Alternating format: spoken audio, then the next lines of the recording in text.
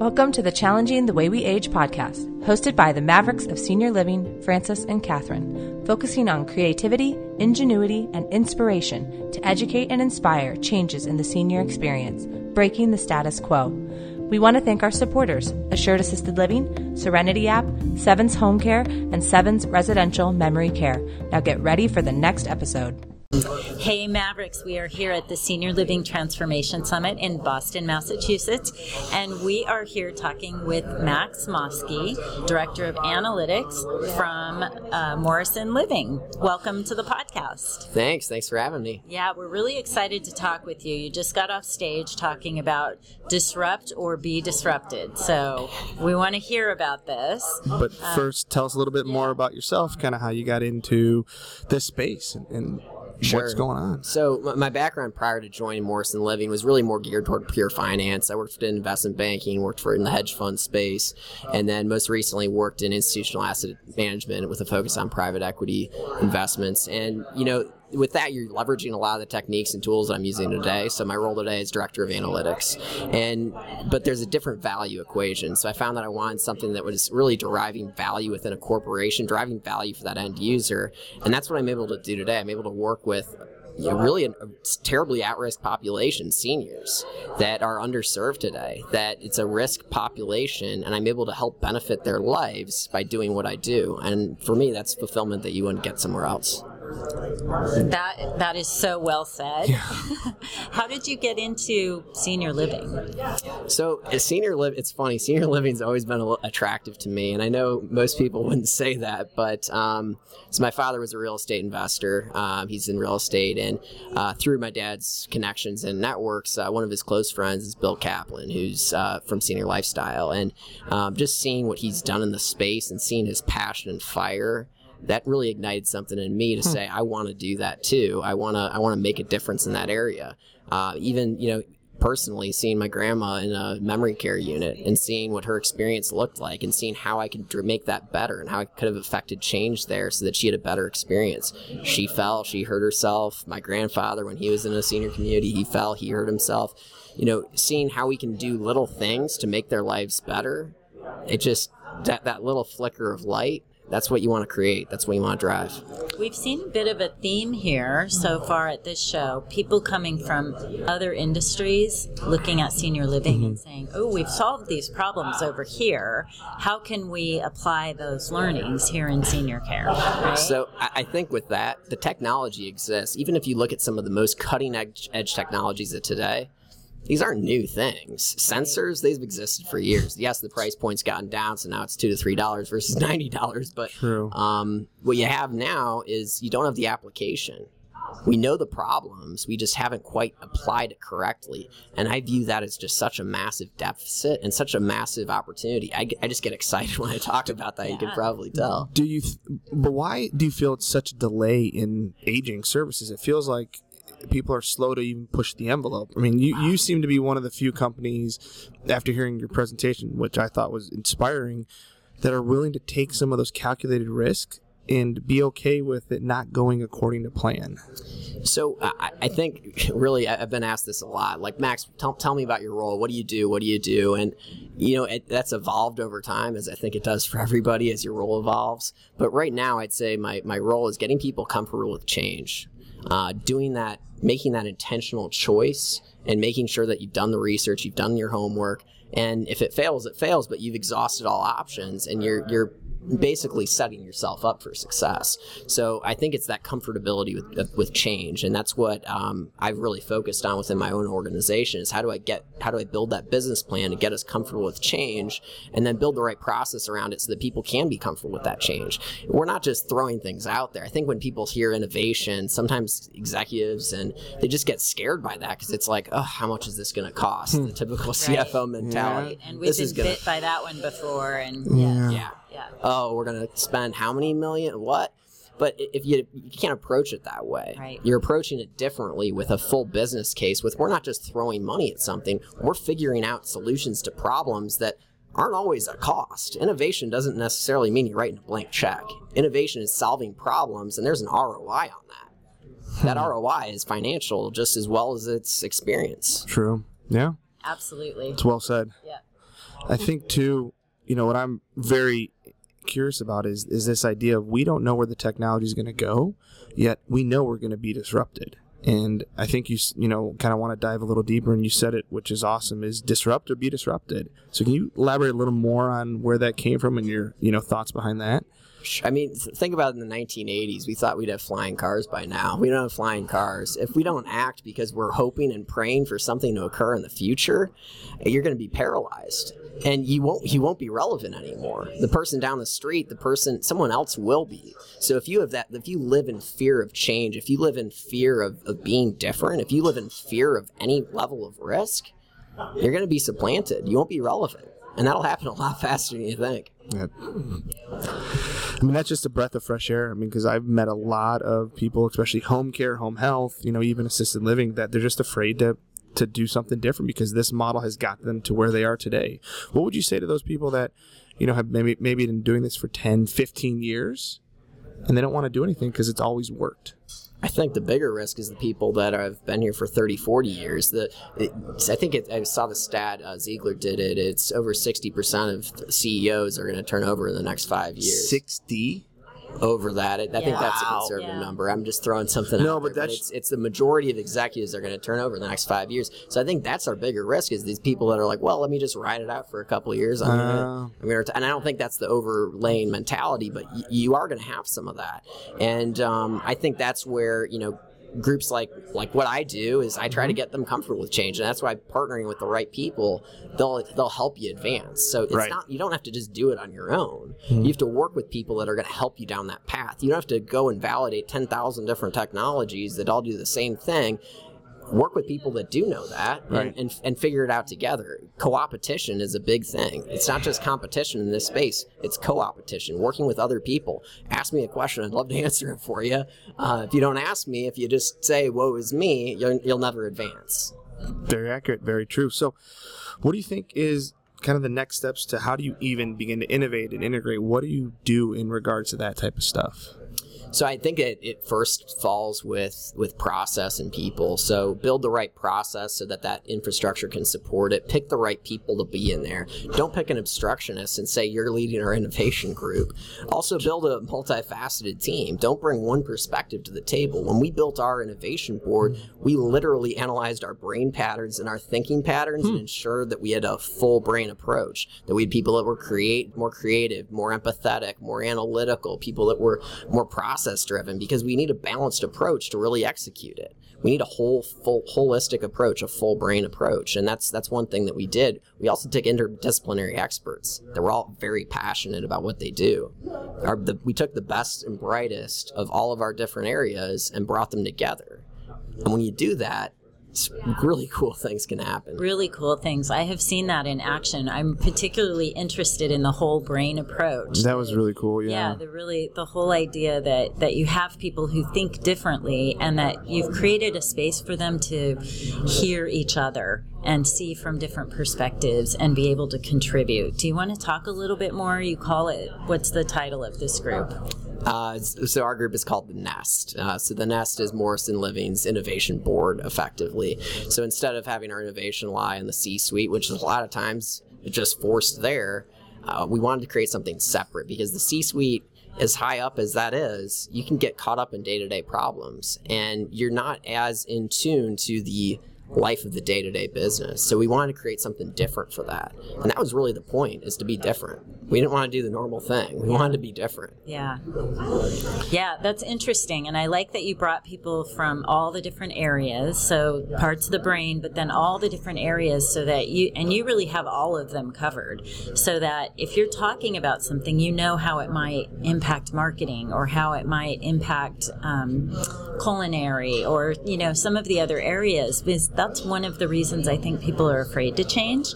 They implement something and they don't think about the unintended consequences on other departments, and then they get pushed back and people don't like it, and then it falls, right? So you've created an opportunity to get everybody's feedback and everybody's perspective.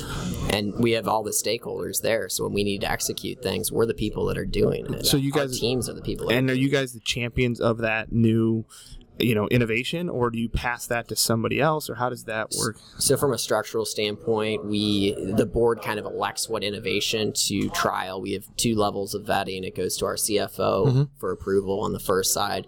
Once we build out a preliminary business plan, then we flesh out a full business plan and assign a sub-project team where one of the people on our board is a project lead for that. That's awesome. So it's an end-to-end process that we thought out, and that's the only way it can be successful. I mean, these little details may sound like overly detailed, but that's the point, is that it's complex. It's a complex problem, so you need to attack it in a very well thought out, well articulated way. So by having that diverse group of leaders in these different functional areas, we all have support people underneath us that we pull in and plug into these projects as we go. That's very cool. So you're having your champions that are part of the nest, that are really there to guide the process, but you have your systems in place to keep it going. Yeah, that's really cool. Because I think that's where a lot of it breaks down, is that they don't have the champion and the implementation, like, let's do this, and they kind of like fizzles out. Right. And I think you said something, the devil's in the details a lot of times, and you have to think those through and have a plan in place for them. So let's talk data. Yeah. How do you guys use data to make decisions? Well, that's what I do every single day. That's my life. So if you think about us, Morrison Living, we're largest food service, dining, hospitality company in our sector in the country. So, I mean, we have got over 600 clients. We have point of sale data. I've got clock in and clock outs of every single associate. That we've got every single food item that we've purchased. I've got every single company card transaction that's occurring. I've got every single safety claim. I've got lots of financial data. Yeah. So, just a massive treasure trove of this stuff. And without analytics, what do you do with it? It just sits there.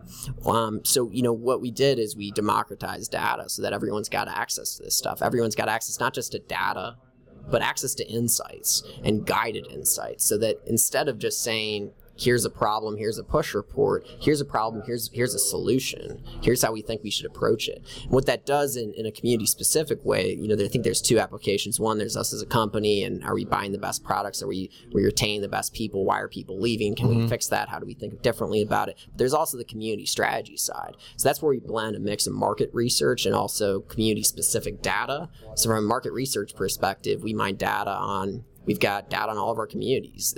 What we did with that is we built a robust peer group sets based on mathematical models. So we don't say you're one community. If you've been to one community, you've been to one community. We know other communities like yours. And guess what? We're doing things differently at those communities. We've made conscious decisions differently there, and that's led to different outcomes. So if you want to be different, here are some great best practices that we can readily apply that we know will work, because we're doing it elsewhere.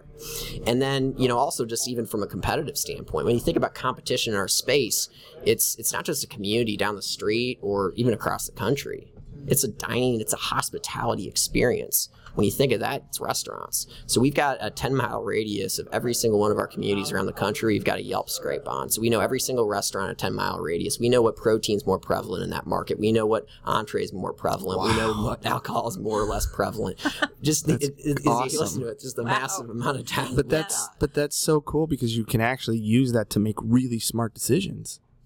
Well, that's what it is you synthesize that with your community-specific data to guide that strategic plan. So if I just use market research, that would be great. It would tell me about what the market looks like. I'm not serving the market. I know my community. I know my residents better than anybody. I know exactly what they're buying it, when they're buying it, and people are creatures of habit. So I know what's going to happen before it happens. So how do I tailor and hyper-personalize the experience so that it's best for them?